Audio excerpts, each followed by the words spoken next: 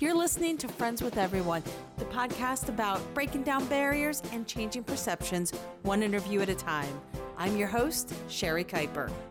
Hey friends, I am really excited about today's topic because it's a heavy topic, it's a much needed topic, and frankly, it's a topic that we're barely going to scratch the surface of today. But I'm talking about diversity, equity, and inclusion. And I know in the media, you see so many different things from we need to talk about it more to we need to not talk about it at all because it's divisive. I'm very excited to interview my friend, LeNaya, who's literally made it her business to educate others, to help others be more intentional with diversity, equity, and inclusion in their businesses, organizations. And today we're going to be talking about how we can also do that in our own personal lives as well. So sit back and go on this journey with me as we talk about this very important topic. But the first thing I want to ask you is about your business, because you started a business focusing on diversity, equity, and inclusion. And I feel like those are three big kind of buzzwords right now.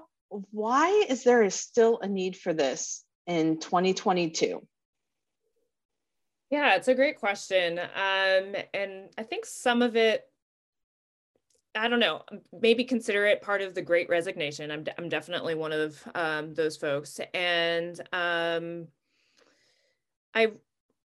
really the pivotal moment was after the murder of George Floyd. And I'd already made the decision that I was leaving my full-time position at Georgetown University, where I oversaw the Veterans Office there, so supporting military-connected students.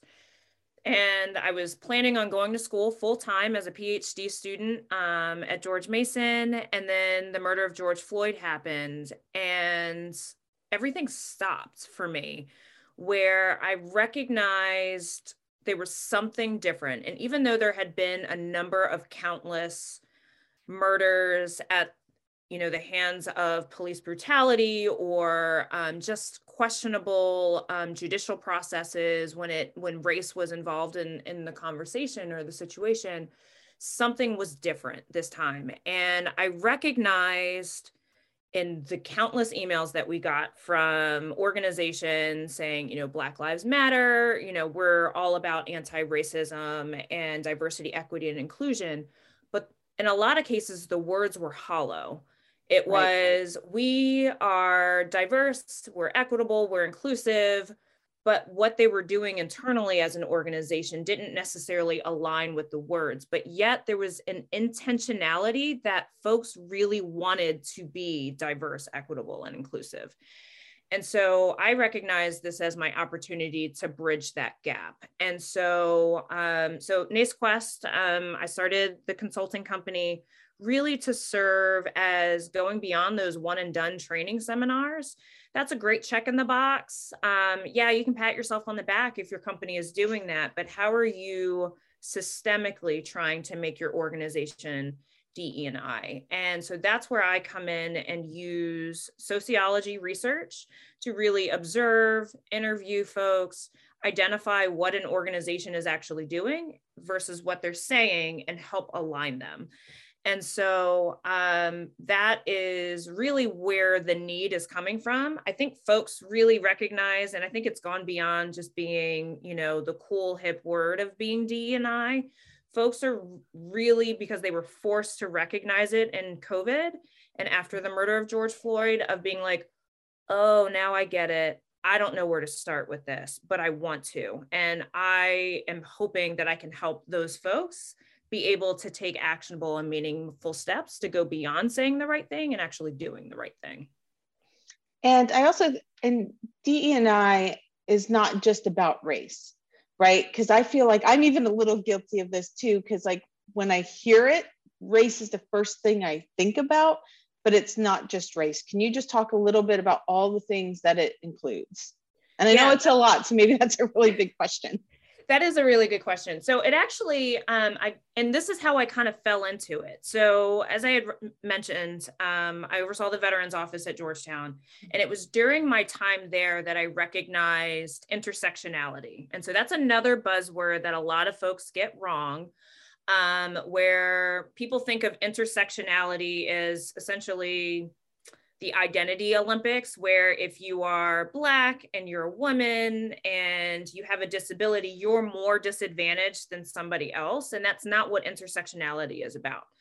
So during my time at Georgetown, I recognized that the needs of military connected students who were, white and male may be a bit different than a military connected student who identified as LGBT, or a woman veteran, or a veteran of color.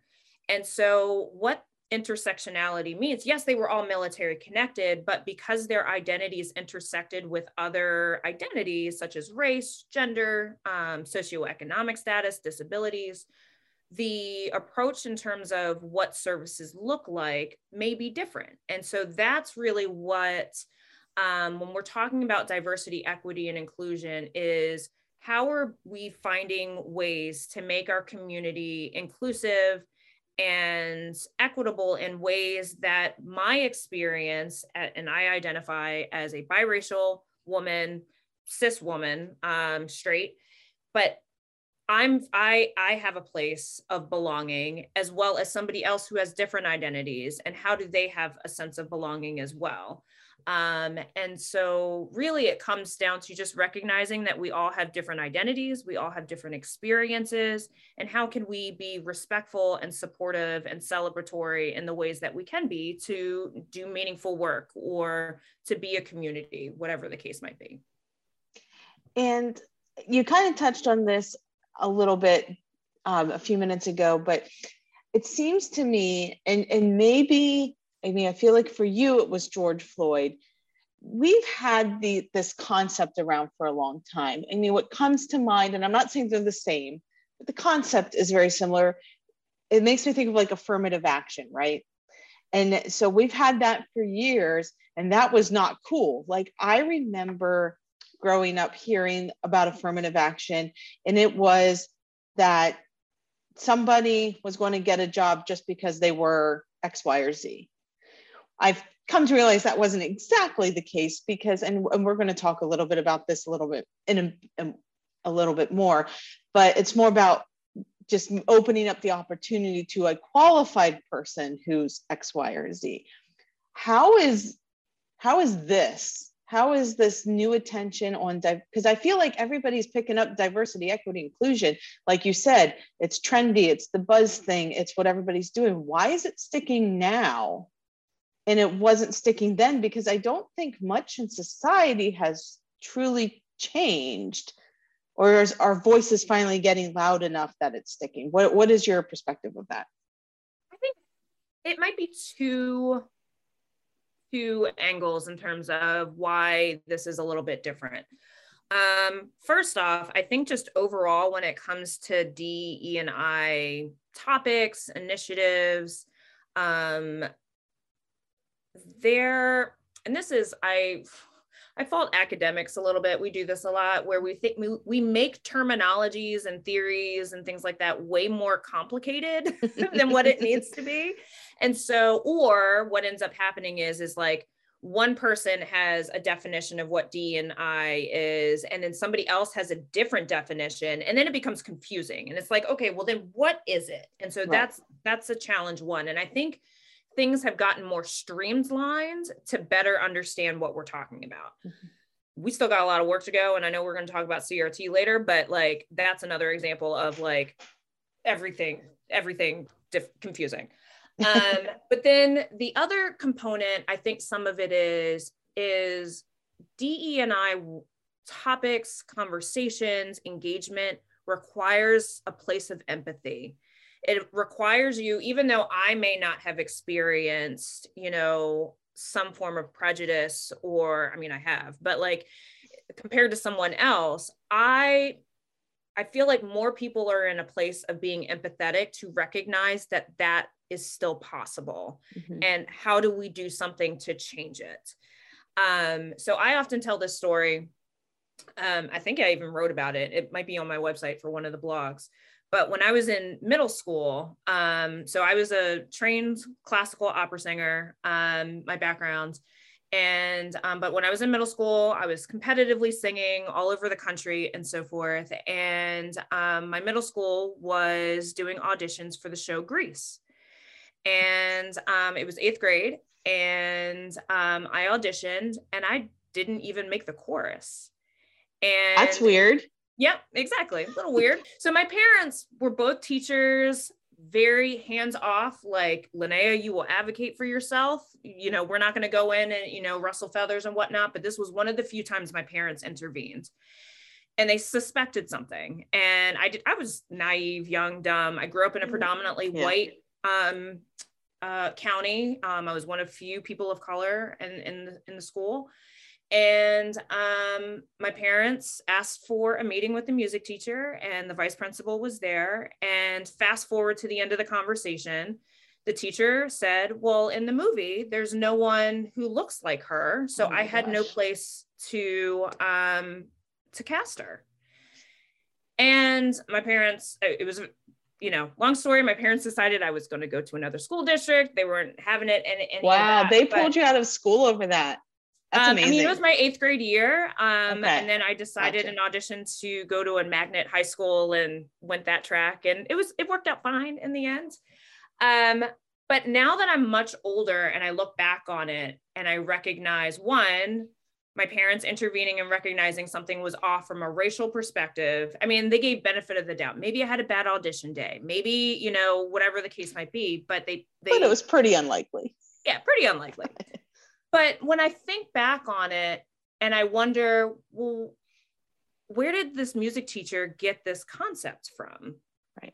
And when you go back and you look at the time frame that Grease was portrayed in, and you look at what it was, you know, a high school in California at the time, and you do the history lesson of what that is, well, yeah, there weren't Black kids that went to that particular high school because they were being bused somewhere else. If you think about Vice President Kamala Harris, that's the exact experience that she was facing, where she was being bused to go to another school for equality measures.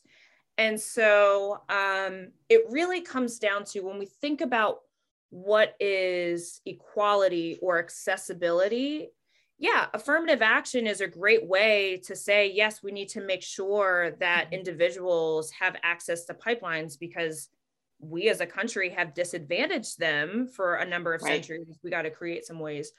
But accessibility doesn't necessarily mean admittance and funding. Right.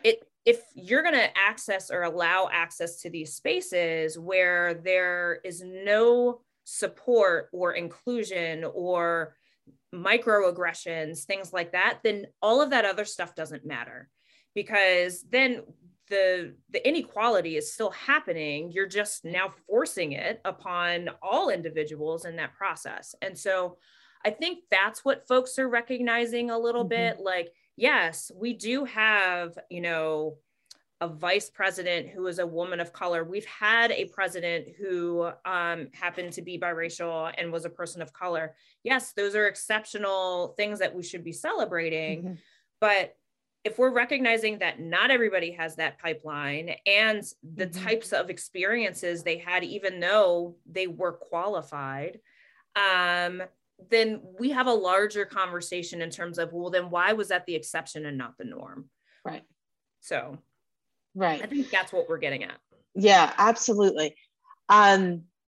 And I think too, what I find interesting, and I even think back, like, I think you and I are very close to the same age. I'm not going to do us a disservice and announce that, but all joking aside, but I mean, I grew up in a time, I grew up in the information age, right? So I'm like one of the first generations to experience internet, social media, all that stuff. And tell me what you think about this. And I do talk a lot about social media because I know a lot of people like to hate it, but at the same time, you know, it exposes you to so much more, right? And we've got 24-hour news cycles and all that good stuff now. And I can't help but think that that also plays a role into why this is sticking more now versus, you know, 30, 40 years ago. Because, like, you know, my daughter, who you know is 20 years old, she'll come out and talk to me. I'm like, she'll be like, ask me about the war in Ukraine. It's like, why are you even paying attention to that? Like, they're paying attention.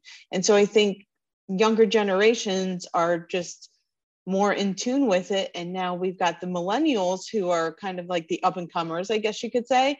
And they're just like, yeah, we're not putting up with this crap anymore. And I just was curious what your thoughts were on that. If that information age really has helped support things like this sticking around a little bit more. I think the information age for folks that are interested in diverse perspectives, yes. I think it's very easy for social media, heck, even the media itself, for, you know, essentially creating your own echo chambers. I think you Absolutely. and I are definitely eager of, I want diverse perspectives, so I'm going to sign up for everything and, you know, take it all in, and, you know, I'll make my own critical choices. And I think that there is among the younger generation where that is the case. I mean, even though my kids are not old enough where they'll be having these classes, but I know within our county, eventually they'll have classes in terms of how to determine what is fake news and, you know, be able to assess like news sites and things of that nature. Yes. Oh my gosh. Thank God. I'm so glad to hear that. Yeah, there's a lot where I was just like, oh, I cannot wait until my kids get older so we can have conversations about that. But so I think some of it is that. I will also note that the younger generation as a whole is more diverse in nature. And I also think that they're not shy to have conversations that I think in our generation was taboo. Right. So I think that that's also at play as well. And maybe that is because social media creates more platforms where there's more exposure, but... Yeah, there is. But I will say this for anybody listening, watch the Netflix documentary, Social Dilemma, if you've not watched it yet, because you're 100% right. I don't want to be like, oh yeah, you can find mass amounts of diversity. I have so many, so like, okay, it's not TikTok, Reels, whatever. I'm of an age where I don't care what it's called, but I see some really cool stuff ends up on my page.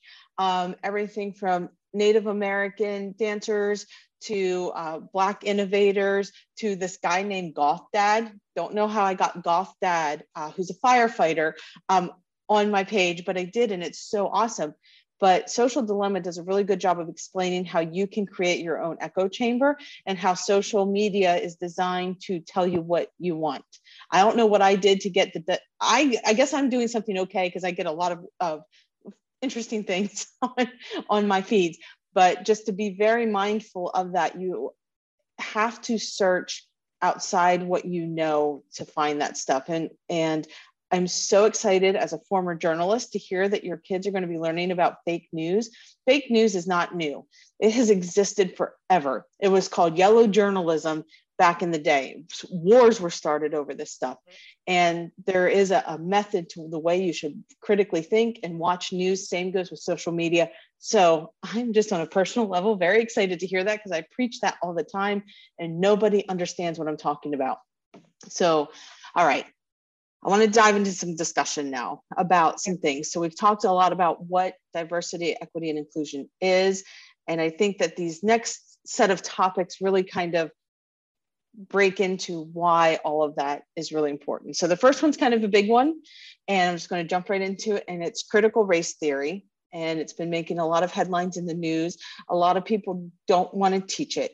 And I'm going to tell you what I think about it and then educate me. So I think critical race theory is kind of like that systemic look of how our systems that have existed for hundreds of years have held people down, okay, and have raised others. And, you know, I look at a country where we're not mostly white, but yet everywhere you go, it's the white people in power, right? So to me, that's kind of like what critical race theory is. I'm sure there's a very good scientific explanation for it, but it's kind of that system that holds certain people down. And I think people don't like it, and because they're saying, oh, you're just creating division. I don't think it's creating division. I think it's making us aware of the crap that's been going on, and that the only way that I can stop it as Sherry is to understand what it is and what's going on. So like, I feel like if we don't study critical race theory, we get to keep the blinders on and nothing changes. And the system kind of keeps holding it down. So that's what I think critical race theory is. You correct me, you educate me. Let's go. All right, I got my book. I'm ready to go. You do. You've got like notes and paper clips and everything. Yeah, a lot. So I'm a sociologist, and we actually, well, we use a portion or a type of critical race theory, and but it really started in the legal arena. So lawyers, specifically, I think it was Derek Bell, who essentially came up with the concept of critical race theory, where it's legal scholarship, where you're critically applying the law. So you're looking at legal cases or legal decisions and how the framework of that law that is being, essentially debated, how that law conflicts or is oppressing somebody because of their race. Okay. So it is more of that systemic level. We're thinking like high level redlining. Think of redlining, the busing systems. That's another example. Or crime, in terms of like, what are the different types of crimes that would be punishable to X amount of time in jail versus going to prison? And, is that being done in a fair way? And so that is really what critical race theory is about, and definitely is not being taught in school, because I even have a hard time, like, I don't know law, like that's not my thing. So yeah, from a sociologist perspective, what that means is looking at, for us, looking at theories of sociology from a critical lens, in terms of how, so sociologists, we know Weber, Marx, and Durkheim. Those are the big three in sociology. And how did those three theorists that came up with the big three of sociology theory, okay, great, they were all white men, and they did, a lot of studies that were technically about other white men. Right. How did that exclude, or how did that overlook women? They're all about class. So socioeconomics, we don't have to worry about that, but race, things of that nature. How did those theories overlook? So I'm going to apply that theory today, but be conscious in terms of how is somebody's race impacted by Marxism, or, there's other ones that are out there in terms of like functionalism, whatever the case might be. So that's really what critical race theory is about, from a studying of the world perspective. But what people conflate CRT with, because this is not what CRT is. So it's not about having conversations about diversity. It's not about having diversity, equality, equity, inclusion initiatives. No, that's diversity, equity, and inclusion. Right. It's not about, things. Yeah, exactly. It's not about multiculturalism. And it's definitely not about reverse racism. It's more about being conscious of race, or you can apply it from feminist theories, gender, whatever the case might be. And so really that is what CRT is a more of an application in terms of, oh, okay, so if I'm going to be hiring somebody, or the hiring process at my organization, what organizations am I recruiting from? And is that a diverse approach, or am I excluding qualified candidates because I refuse to work with X, Y, and Z schools? That is a way of thinking from a CRT lens, but it's not necessarily like you're applying CRT. It's more of, how am I thinking critically in the ways that I'm making my organization, or my life, my world, my company more diverse and inclusive. So that's really what CRT is. And I think that's where people get conflated a little bit. Because when we think about it from a theory, we're talking high up in the sky, macro level kind of thing. What I think where a lot of the pushback is people don't want to talk about diversity. Right. That's the difference. Right. And it's hard too. Thinking about diversity is hard. As a white person, it's hard for, it's not hard for me. Like how do I phrase this? It's easy to be lazy when it comes to diversity, I guess is what I'm trying to say. It's easy to say, well, I can't find this or I can't find that, because it's hard as a human to look within yourself and like really force yourself out there. I have a very close friend of mine who kind of explained, as a Black woman, she says, I'm exhausted of helping white people figure this stuff out. So I think as white people, we get to be very lazy and be like, oh, well, it's not around and I'm just going to go this way because it's easier. And I feel like the people who are against CRT just want to continue being lazy is kind of how I feel about it. And I don't know why it's so hard. I don't think it's so hard, but well, I shouldn't say that. I shouldn't act like I'm ahead of the game, because I'm not. It is hard, but I don't see why as a white person we should be afraid of doing that work. Like, to me, it's hard because, yeah, I'm a white person and my community, a lot of it is very white. I have to work to go find the diversity.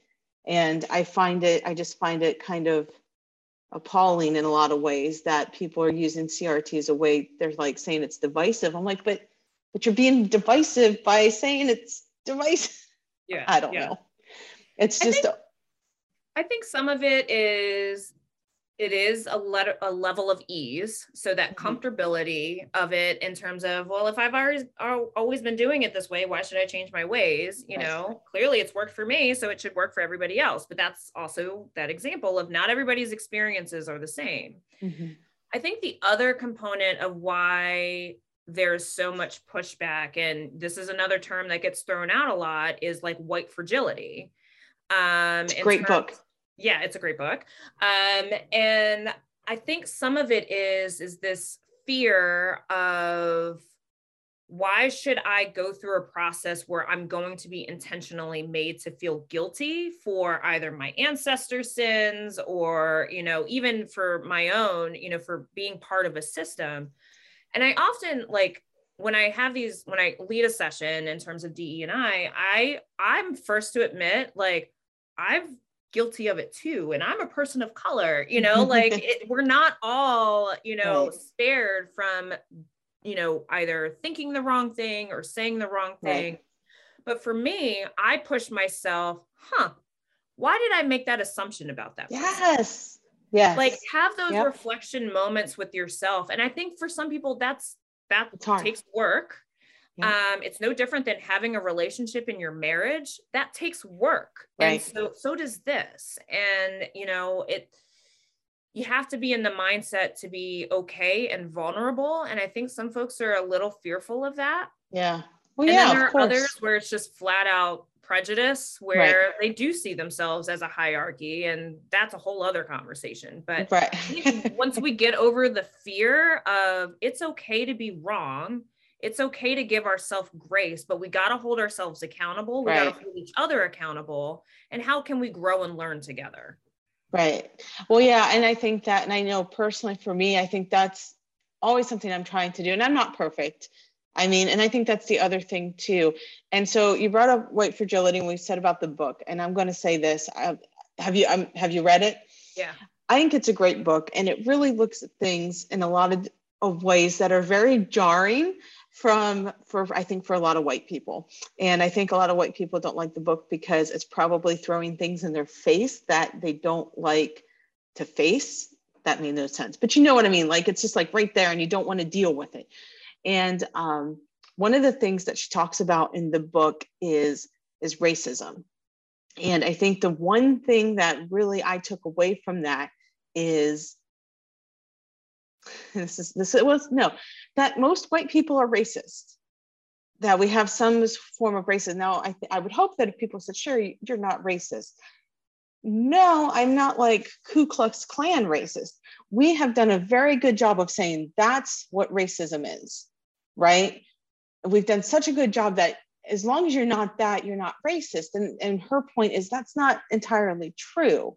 You know, have we ever been walking down the street and crossed the street because a Black man was walking towards you and you had a sense of fear?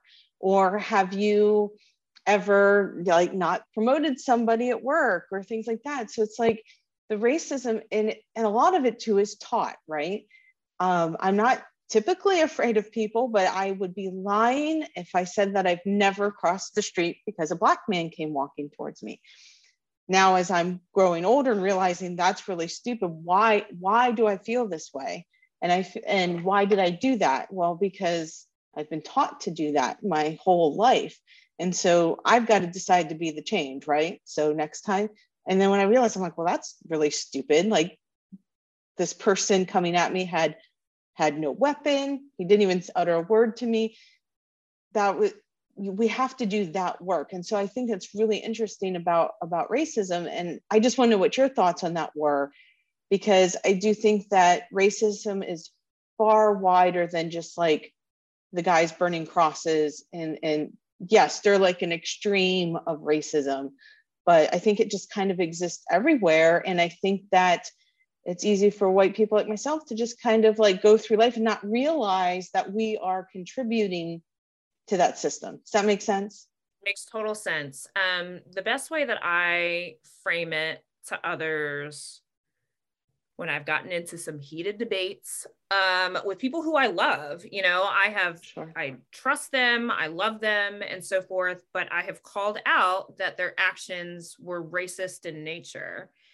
And the way I'm able to explain that is when someone does a racist act or has a racist thought, that's not like tattooing on your forehead that you're a racist. Mm-hmm. Racism is an ideology, just like you were saying. It's something that is taught, mm-hmm. and we exhibit it through behaviors or mm-hmm. through thoughts or through ideas. But it's not necessarily like an identity of racists, non-racists. Right. That's actually the whole point of Ibram Kendi's book, How to Be an Anti-Racist, is we all do it. Like right. We all do it. It's how do we intentionally take actions or push ourselves on counter narratives that are deemed in the racism philosophy. Mm-hmm. And so really that's what it comes down to in terms of recognizing that because society, or we have lived in a society mm-hmm. where race literally was taken into account in our Constitution. Yeah. How do we push ourselves, against that ideology so that way we can move away from it? And to your right. point, it's on us to do it. Right. We have to do it. Somebody's not going to do it for us. Right. Yeah, absolutely. And I just, that other book you mentioned, it's on my list to read because, and I really took to heart what my friend said about white people, we need to do the work and we need to stop like making it your responsibility to teach me when I can go get the answers myself. And so I would encourage anybody listening, do the work, get the books. I'm going to put a list of them, and any books you have that you think people need to be reading on this subject or any of the subjects we discuss, I would love to know, because I think it's really important. And that's how I've kind of learned a lot. And I think I'm pretty progressive, but sometimes I surprise myself and realize that, oh, okay, I could be doing that too. So one of the things really popular in the news, and I think this really gets along the lines of equity and diversity, especially, is President Biden said, I am going to pick a Black woman for the Supreme Court. And a lot of people have issue with that comment, right? And I don't really understand why until I thought about a conversation I had. And so I work at a place where our leadership has mostly been white men, and it changes out every couple of years. And I was talking to somebody about who the next person would be. And I made a comment about, I said he, and then I corrected myself. I said, or she, it'd be awesome to get a woman. And this person looked at me and said, if she's qualified. And I'm like, of course, if she's qualified. Like, I didn't mean just some woman off the street, like here, be in charge of all this. And I thought it was interesting because when I was referencing by habit a man, there was no, well, I hope he's qualified. But as soon as I said how cool it would be to get a woman in charge if she's qualified. And I've seen a lot of that with Biden's pick for Supreme Court. So what do you think of this whole decision for him to pick a Black woman for Supreme Court? Personally, I think it's awesome, but a lot of people in the country seem to disagree with me. Yeah. So having, caught up on the hearings and things like that, I mean, it is very clear that Honorable Ketanji Brown Jackson is qualified and definitely can do the job, and lots to celebrate. Also recognizing, she's in an interracial marriage and has, biracial children, and thinking about like just so much in terms of representation that she's, potentially bringing to the court. So I agree, definitely lots to celebrate. I do take issue with how President Biden worded it. And so, because honestly, it gets back to that question about affirmative action. When we think about like, we're only going to admit so many blank people from a quota perspective, then we get into question about, okay, well then are we only picking somebody because of their race? Even though in this particular case, yes, we could use some diversity on our Supreme Court, that'd be great. But when we think about it and we frame it of, I'm only going to hire or nominate because someone is, Black or enter identity here, then you're walking a really fine line where it's just like, well, why is that okay? But then when I say, or I just so happen to only hire white men, that's not okay. How I believe Biden should have gone about it, President Biden should have gone about it, is essentially saying, I'm going to diversify where I look. I'm going to diversify. I mean, granted, I think she went to Harvard. Yeah, she went to Harvard. I'm not going to pick a Harvard grad to be another Supreme Court justice. I'm going to look at an HBCU or, something like that. Then, okay, great.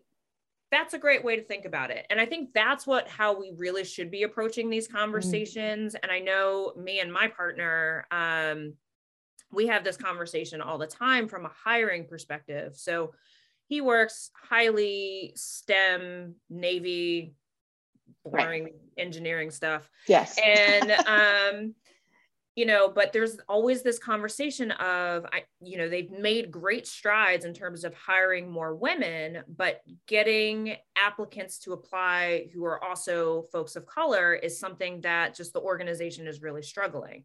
And so we often have these conversations of, well, where are you recruiting? Okay, well, yeah, those are predominantly white areas. So that's why you're only going to get folks from that, regard. Or what are the pipelines in terms of, where there are high populations of people of color in terms of, doing scholarships or academic programs after school, whatever the case might be. So that way there is an interest in the STEM fields kind of thing. We may not see those results today when it comes to hiring, but maybe 20 years from now, we might. So really, how are we expanding in terms of where we're looking? So that way it doesn't happen to be the same person or same type of identities that are filling those roles all the time. And then we can diversify who is taking on these positions, because we're diversifying where we're looking and where we're engaging and where we're building relationships. So you're saying, if I'm hearing you correctly, like all these things are great, all the reasons maybe that we're picking Justice Jackson, but the problem is he went like straight to Harvard versus expanding that pool of where we're looking from. So how, I think too, and the president shouldn't have an excuse. I don't think he has an excuse, but I think on more my level, people don't know what they don't know. So how would you tell somebody to expand their pool if they've only ever known one pool? I am ashamed to admit that I was far too old to know what HBCU meant, right? So if somebody doesn't know, and I think that's a huge problem. I think there's a lot of people who want to do more, but don't know how to do more. So how do you find a different pool if you don't know where or how to find a different pool? Like, I think that's a huge challenge. Yeah, that's a great question. Again, I think it's also us in terms of like, I know you, Sherry, to the point where I feel like we could push ourselves with this, but I think it was, there was a leadership program that I went through, and the way that he framed it, the facilitator framed it, I think is applicable no matter where you are in your career or what, you know, where you are in life kind of thing. And the way he framed it was, who are you having coffee with? Okay, that's a great start. Who are you accepting coffee with or reaching out to have coffee with? And is that diverse? And if not, then really it's on you in terms of, how am I having conversations with people that may not look like me, that may not have the same experience as me, or may think differently than me. I know for me, it's not necessarily like the looks of identity or who I love identity perspective, but like pushing myself in terms of ideologies and having those conversations that can be done in a respectful way. So that way I can kind of center myself in terms of, this is my belief system. And, you know, I've been able to weigh different alternatives. But it really comes down to, in terms of looking at your organization, are there opportunities to engage with folks outside of your unit that you normally wouldn't have? I don't know, it could be a potluck. It could be, you know, some form of like professional development opportunity. How are you experiencing reaching out and engaging with people? Because it's really going to start, and we talked about this earlier, of if we're uncomfortable of having conversations about doing the work about race or gender, whatever the case might be, well, it's going to be really hard if you don't even know anyone to like build or start having those relationships, because that's where you're really going to see and learn. And it's not just by asking a question, it's just about engaging. And so I think it's really that. And so that's something that I push myself. Who am I having coffee with? Okay, that's great. Now, who am I reaching out to have coffee with? Or who am I accepting to have coffee with? And who am I not? Who am I excluding? And so really pushing myself in terms of making that who I'm excluding not be an exclusion anymore, because I'm diversifying where I'm going. So it's like all of these things lead into other things that are all part of DE&I. And you mentioned earlier about representation. And I don't know about you, but I absolutely love the halftime show of the Super Bowl this year. I didn't watch the Super Bowl. It was amazing. I didn't watch it. I watched it the next day and watched it on YouTube because like I could care less about Tom Brady again. Oh, I'm retiring. I'm not, whatever. I'm so over him. Anyways, but the Super Bowl was awesome. That was like they're talking to us, right? They're talking to our generation. For sure. Yeah. And I loved a couple of things about it. One, there was some great representation with hip hop and culture. It was very cool. I super love seeing certain people saying, that's not music, blah, blah, blah. I'm like, okay, whatever. What do you think the value of having all those amazing hip hop artists was to have them on center stage at the Super Bowl? Probably one of the most watched televised events every year. It was amazing. So I grew up listening to all of that R&B, rap, all of it. I went to high school in Baltimore. I don't know, it's a known fact, but Tupac Shakur actually went to the high school that I went to. What? Yeah, he's from Baltimore and then moved to California. And I don't think I knew that. Yeah. That's so cool. when they did his like little shout out, I cried, you Aww. know. So, you know, and I think it was really moving. And ironically, it was my spouse, who's a white male, who was telling our children, you know, why the Super Bowl meant so much.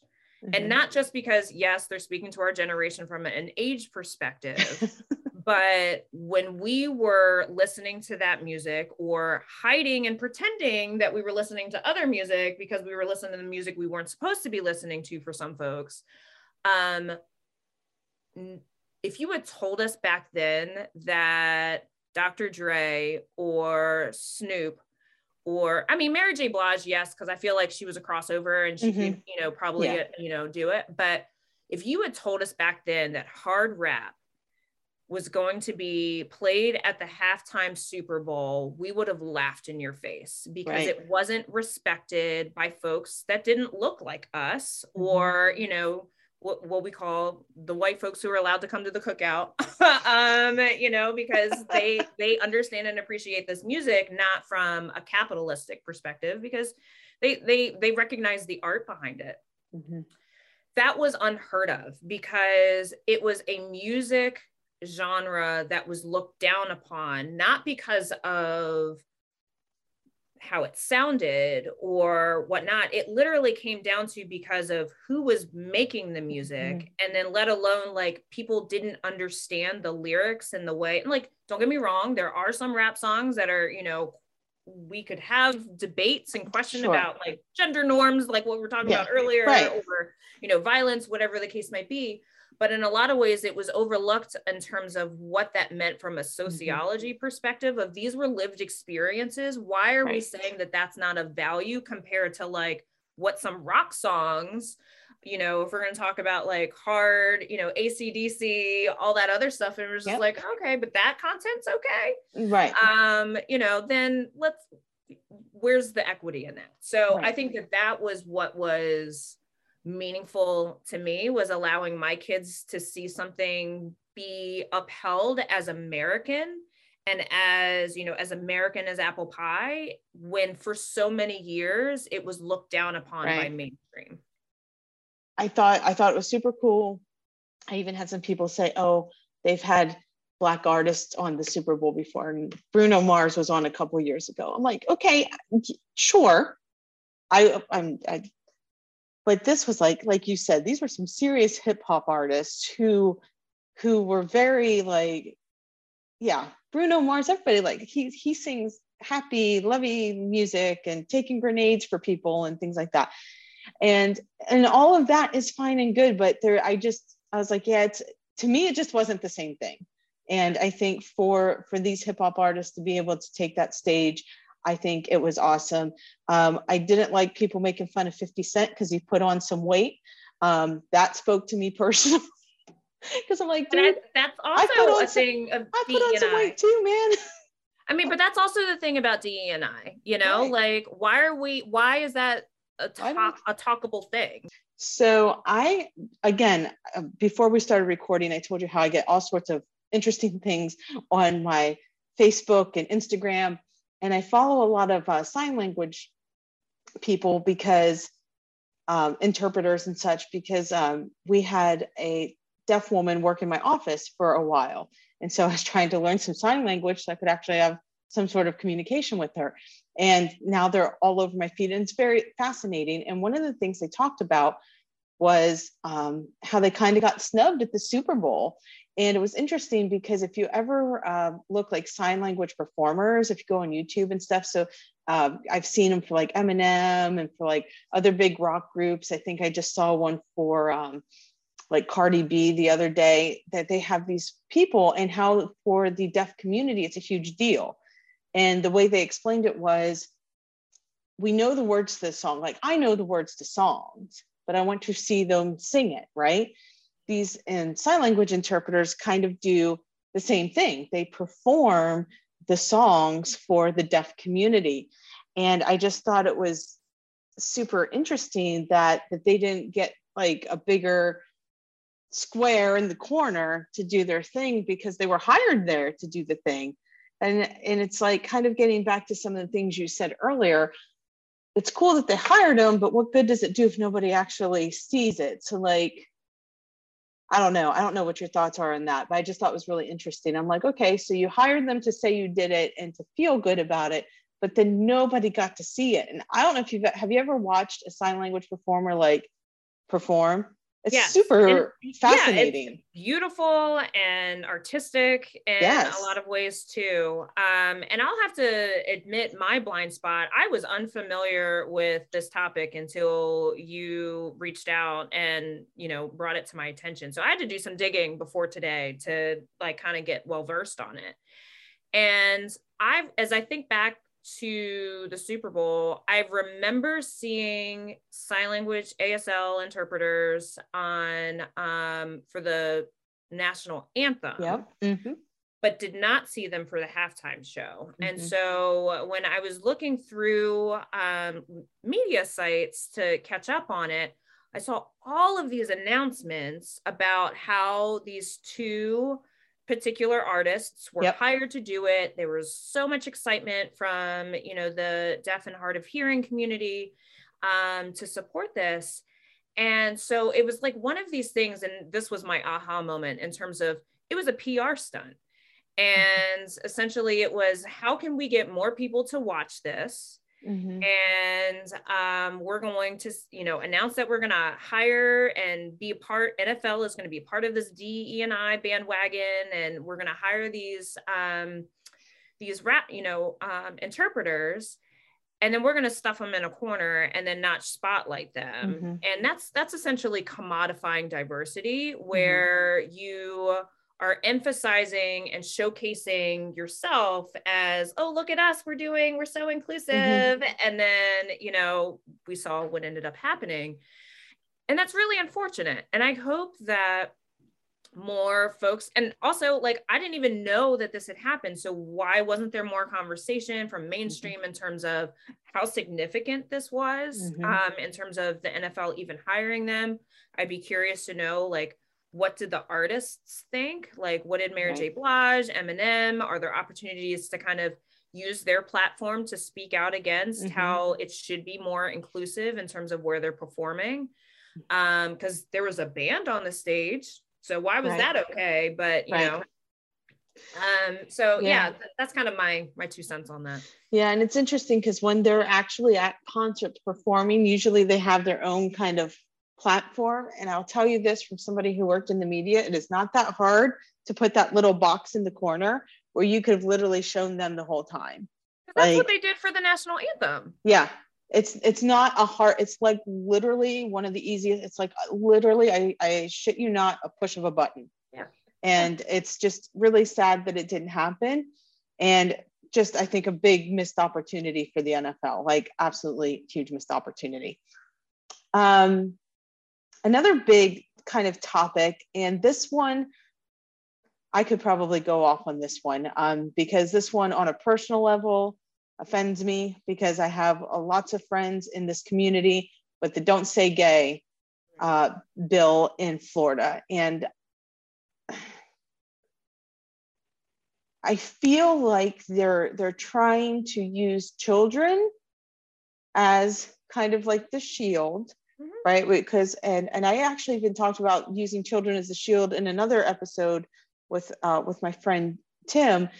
But I feel like they're using children as a shield to pass their agenda, right?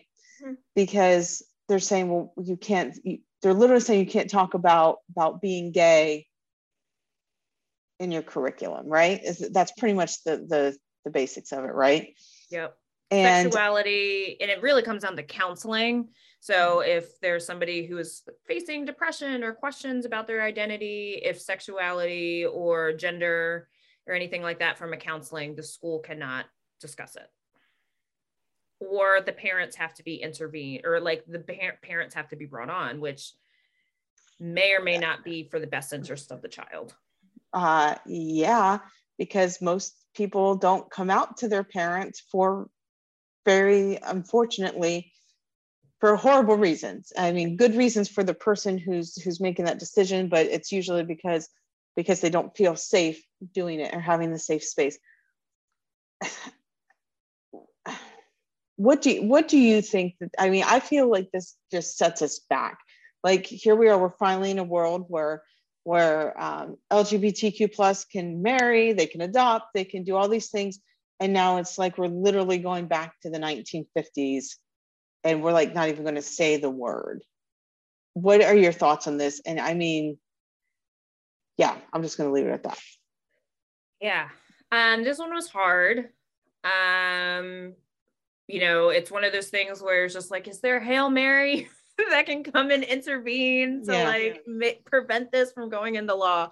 Because ultimately what it's going to come down to is it's going to cause more harm than it is of any good. But those that are pushing the agenda for this bill are saying, well, no, it's to prevent harm from children learning about sex and gender in non-Christian ways, super, at an inappropriate age, which we all know is bullshit. Yes. So their kids are, they're attuned. They're, they're aware, they ask questions. And so as soon as we get into an environment, I know for my kids, as soon as they ask a question, and if the response is, well, that's not something we talk about, or, you're not appropriate, or that's not an age appropriate question, what is that going to do? That's going to spark their, their inquiry a little bit further. And so where are they going to go to get that information? Well, they're going to go into places that you may or may not want your child going. So or underground or whatever the case might be. And so I think that, but most importantly, it really places this emphasis of those, whether or not they're in their preteens or they're teenagers, especially once we're getting into the high school, age, that if we're not supposed to talk about these things, is there something wrong with me? Right. Because I know for a fact that I'm pretty sure that heterosexual, relationships are still going to be openly discussed in these systems. And if that is normalized as okay, but anything else isn't, then that's going to be the problem. But as I was really reflecting on when the bill was moving through, and I really questioned in terms of this argument, in terms of, well, we want it to be the parents' rights. And that's really what this is coming down to. And this is where many of the laws actually that the GOP party, I'll just flat out say it. I identify as an independent. So, I'll give shame to any political party, don't worry. But in this particular case, the GOP is pushing this agenda of states' rights and parents' rights. So that's like the CRT. That's why we're seeing, that's parents' rights. When we're getting into the conversation of Roe versus Wade and a couple others, COVID masks, whether, whatever the case might be, those are state rights arguments. So when we're talking about, well, it is Florida's right to do this bill because we want parents to be able to control when they have the conversation about sexuality and gender. I'm sorry, when you do the Pledge of Allegiance, is the word God still included? Oh, it is? So you mean to tell me that religion is something that can be introduced and talked about openly or normalized when maybe not all families identify as being Christian? But that's okay. Yeah. And so that's really what I push on. If we're going to make that excuse, because that's what I'll call it, if we're going to use that as an excuse in terms of us not talking about sexuality and something that is not necessarily within the Christian umbrella, right, but on the vice versa, it is okay to talk about Christian values and specifically Christianity, I'm going to have a hard time understanding, help me understand. That's typically when I have, when I've come to terms where it's just I don't know why that's wrong, but it's wrong. So help me understand where you're coming from. That's where I really push back. And that's where I call bullshit on this bill, because the logic just doesn't make sense. Yeah. And I have a lot of friends who are part of this community, and it's just, I feel like it's like you said, it's just saying that they're wrong, and it's just teaching kids who may be realizing that they are part of this community, that it's just teaching them that they're wrong. And I also can't help but think that the people pushing this, it's just like when we sent the gay kids to the camps and the conversion camps, it's almost like we're going back to that. And I can't help but think of how, if, first of all, I'm sorry, but your sexuality, it's not a choice. choice. Because if it were a choice, I could just say, you know what, I'm going to be gay today. And that's not how it works.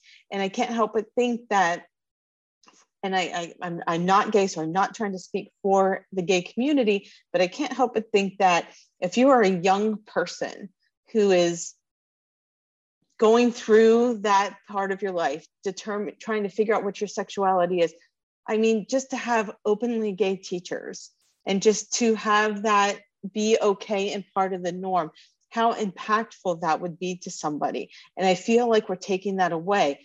And I'm going to be very curious to see what happens to those openly gay teachers, because I know there's lots of them, to see how that's going to impact them and the way that they educate children and the way that they interact with the children. I think it's lots. I just think it's setting us back so far.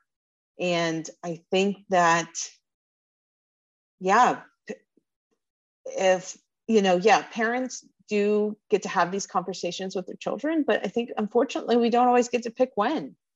And I think that the better thing to do would be, instead of saying, let's not say it, let's think of how we can incorporate appropriate conversations for the age, right? And I think that's fair. Is that fair to say, like, so yes, I probably wouldn't talk to a kindergartner about sexuality the same way I would like a 10-year-old, the same way I would like a 16-year-old, the same way I would an adult. So why are we not just having why are we not including age appropriate content talking about sexuality? Because we all have it. It's not like, I mean, it's there for everybody. We all have it. So I don't understand. I'm with you. Like, help me understand why we're not being more progressive rather than setting ourselves back. It's really annoying. I mean, something else to add too, because I'm pretty sure it's gender and sexuality. They're merging the two, even though they're distinct. Oh. But another thing that could be overlooked, and I know that these are conversations that I have with my kids, and we're in a very, I would say, progressive county. So I know that they're having them in school, but like the question came up, boys wear blue and girls wear pink. Essentially under this law, they can't necessarily have this conversation about, well, why is that? Why can't boys wear pink? And, if we're going to look at it from a dichotomy perspective, but like even getting to those types of nuances or pronouns or, things of that nature, we're missing out on opportunities for when kids are really inquiring about how the world works. Right. If we're shielding them from realistically how the world works, that can be a dangerous problem down the road. And so I think there's a lot of problematic perspectives in terms of how this law, because has it even been signed? I don't think so. Last I checked, it was still making its way through, but I haven't seen it's been signed yet. So, I mean, that it's going to be really harmful. If it, comes to pass. I agree. But one thing I do love, I love that anytime something, and I'm going to say this, something idiotic like this happens and they start banning books and they start doing things, I love just how much interest it brings, right? So even though, Florida might get away with this, it is my hope that common sense will prevail in some way. And I'm going to be very interested to see how this comes out. There was, I'm not even going to get down that topic because we'll be here for hours, but yes, I'm going to say gay all day. I mean, gay. And I just, like I said, this one's really personal to me. I have so many really close people to me who fall into this community and how this is just stupid. There, I said it. And I don't care what political party you are. I could go on. I could get on a soapbox about this stuff. And a lot of it irritates me. And I think that if you're irritated by this stuff, if you're irritated by the way Justice Brown is getting treated, if you're irritated by the comments made about the Super Bowl, if you're irritated by don't say gay, then you're probably on the right side of history. Right. And find ways that you can fight against it. Right. Find ways that you can still support those communities doing those things. So the next one I want to bring up, and I think we could get into it a little bit, and I think it's really important, is cancel culture. And I have mixed feelings about this. I 100% believe, and so for me, cancel culture is somebody makes a statement that is not politically correct, somebody does something that's not right, and we just cancel them out.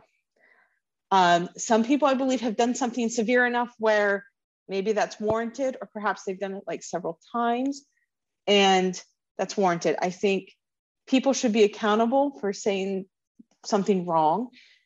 But I also feel like cancel culture has also gotten us away from making amends for what we've done wrong. So, I mean, I am not a perfect person. I have made, looking back, I've probably made horrible jokes that I didn't necessarily mean to come out the way they did, or I didn't think, or I did not realize that they were as harmful as they were. I would be devastated if I was just canceled for that and I didn't get the opportunity to apologize, correct myself, or whatever. So is cancel culture really a good thing? Is it a bad thing? What are your thoughts on that? So I would say that cancel culture is definitely something that is happening today. And I'm with you, Sherry, where I think that there are, and I don't even like I think it's a buzzword, and it's a buzzword that means well, but it's being used and exploited in ways of excluding others, for lack of a better term. So I agree that there's definitely levels of accountability that we are all expected to adhere to. And like you, I am not perfect, I have messed up, and I tout time and time again that if I say or do something that is harmful or inappropriate or ignorant, I will only learn is if you tell me and, hold me accountable in terms of how I need to correct my actions or my impact, no matter my intent. And so it's no different when we talk about it, in the terms of what we're talking about, cancel culture. And then there are other times where it's just like, that was illegal, so you need to go to jail, when we talk about cancel culture from like sexual assault and harassment and things of that nature, where your cancel culture is literally going into a prison. But then there are campaign smears, as I would like to really say, or, really trying to discredit someone because of a mistake that they made, and not presenting an opportunity to learn and grow. And that's where there are times where the individual that may make statements, it's clear that person doesn't want to learn. And it's like, okay, we're going to go ahead and, move on from you. And we're going to, take our money elsewhere, whatever the case might be. And then there are others where that opportunity isn't given. Yeah. And that's where I would push back a little bit to say, are we being equitable in terms of who we're canceling and who we're not canceling? Right. Would we hold ourselves to the same standard? And I think that is where we as a society, if we're going to maintain this concept of cancel culture, we need to do it in a way that is fair and just, and not just because we don't like someone. Right. I just think that all this work that we're doing, that you're doing, is essentially pointless if every time somebody makes a mistake, we're just going to write them off and not give them the opportunity to learn and grow. So I guess the whole point of me bringing this up is I just really want people to think about, when somebody makes a mistake, it's okay to be mad. Like, that people just be really mindful of who they're canceling and why. And like you said, I love how you put it. Are we giving them that equity, that opportunity to grow and learn? And if they still don't grow and learn, then I think you start to get to cancel things out, I guess. Real quick though, I'll also add too that this concept of cancel culture has also been weaponized by folks that don't like to be held accountable. So I think it's also really important to recognize that accountability doesn't mean, I mean, I wouldn't necessarily say that accountability is cancel culture. Accountability is accountability. Right. And so just because you're being held accountable for said actions or words doesn't mean that we're canceling you. We're giving you an opportunity to grow. Now, we may cancel you based upon how you respond to that. That's fair. So also being mindful that, for some folks that are using cancel culture as a weapon to say, well, they're just canceling me because they don't like what I had to say, Right. where it's just like, no, because what you had to say was racist or sexist or, homophobic. Yeah. You just don't like to be held accountable. No. And that's a really great point. And I hope that what we've done with these discussions and talking about any of these things, I mean, we're spending like an hour talking about this. We could spend hours talking about each one. But as I said to you before I started recording, a big part of why I want to have this conversation with you and touch on these things. I am by no way saying that we've cracked all the eggs that need to be cracked here. We are just scratching the surface. But my point for having this conversation with you is, one, because we're friends. Two, I come from a small town where I did not really know any people of color. Everybody looked like me, talked like me, sounded like me. Until I was in high school, there was 2 young Black women who went to my high school. That was it. Until I got to college is really when I really was exposed to diversity. And the reason for having this conversation is, as we were talking before, not everybody can have this conversation because not everybody has these people in their lives. And the one person of diversity that they might have in their lives may not be that close that they're even comfortable about saying, hey, please tell me what it's like about being disabled or Black or gay. So those are very deep personal conversations. So one of my hopes for this is just exposing some people who might not have those opportunities to have those conversations. But I wanted to ask kind of finally, for those people who don't have a lot of diversity in their lives, how can a person promote diversity, equity, and inclusion as part of their everyday life? Yeah. And thanks again for having me. I mean, it was great just to catch up with you because, like you said, we are friends. So, well, I'll see you at a football game soon. I see season tickets are on sale again, so it's almost that time of year. It is. But yeah, to be honest, when it comes to how do we do this day in, day out, I know for me is, I would say one of the most tangible things is being empathetic, thinking, my experience is not the only experience. And so how can I learn more about, topics or, laws that are coming through that I may not necessarily understand. And so how do I find ways to seek understanding? And we talked about a lot of what we do on a day-to-day, we've talked about, earlier today in terms of like, where am I getting my resources?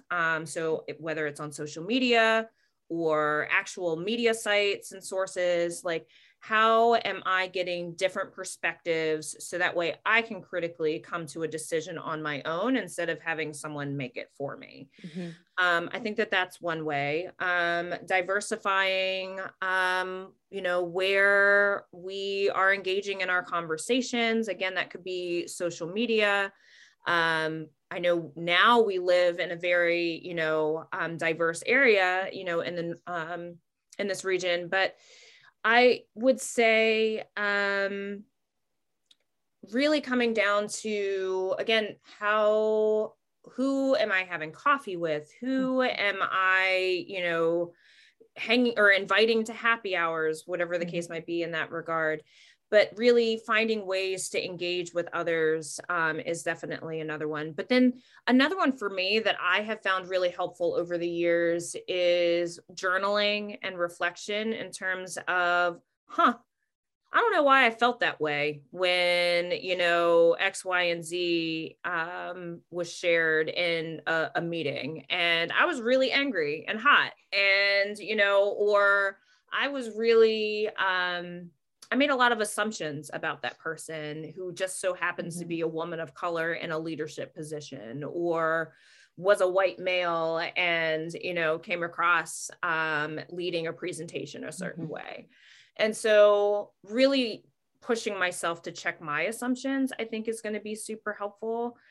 And then lastly, like, read a book. Like, I need people to read damn books again. Yes. And whether it is reading books of, authors that you normally wouldn't have read, whether it is different, authors from different religions or socioeconomic backgrounds or race, gender, sexuality, whatever the case might be, like, read a book, fiction, nonfiction, autobiographical, biographical, I don't care. Just like get exposure in terms of different perspectives, different engaging, especially if you're unsure or unfamiliar to have a conversation with someone. There is nothing a book won't teach you. So, but you can do in the safety of your own home. Yeah, exactly. And with your own vulnerability, you don't have to just put it out on display if you're not there in your journey yet. I love what you said about journaling and like going back and looking at your perspectives. And I was like, oh my God, it's like every day when I go on Facebook and it shows me my memories and I go back 12 years, I'm like, oh, this is so cringy. Yeah. Like, and there's been a lot where I was like, oh shit, I said that. Yeah, me too. Me too. And some of it out. Yeah. It's just like, oh, and I mean, it's just, journaling's a good one because you'll write down some stuff and then go look at it and thankfully I have grown because a lot of times I'm like, delete. Yep. Don't ever want to see that again. Any last thoughts? Yeah, we did talk about a lot. I would say the last thought that I would say is there is no end post for making something diverse, equitable, and inclusive. We can set and measure, like I want to be X, as an organization, 5 years from now, and we're going to find ways to measure that. Like we want to have such percentage of diversity within a time frame. Those are great goals, but there is no like opportunity where it's just like, great, we've done our work, we're done, we don't need to work anymore on this. Like it is a constant work in process. And so no different than a relationship. We're essentially building relationships as a community when we're talking about D&I work. So I really want to emphasize that that's what makes this work hard, but it is totally rewarding in the end in terms of, I just think about how much more we could solve and what new science we could discover if we have these opportunities to create communities where we're bringing new minds and concepts and ideas that were often excluded for so many years. Right. What new change will come from that and in good ways? So I just want to close in on that we have a lot of work ahead of us because the work will never be done. I hope you have enjoyed this episode in the sense that it was meaningful, beneficial to you in some way, gave you some perspective, some things to think about. Please go to my show notes.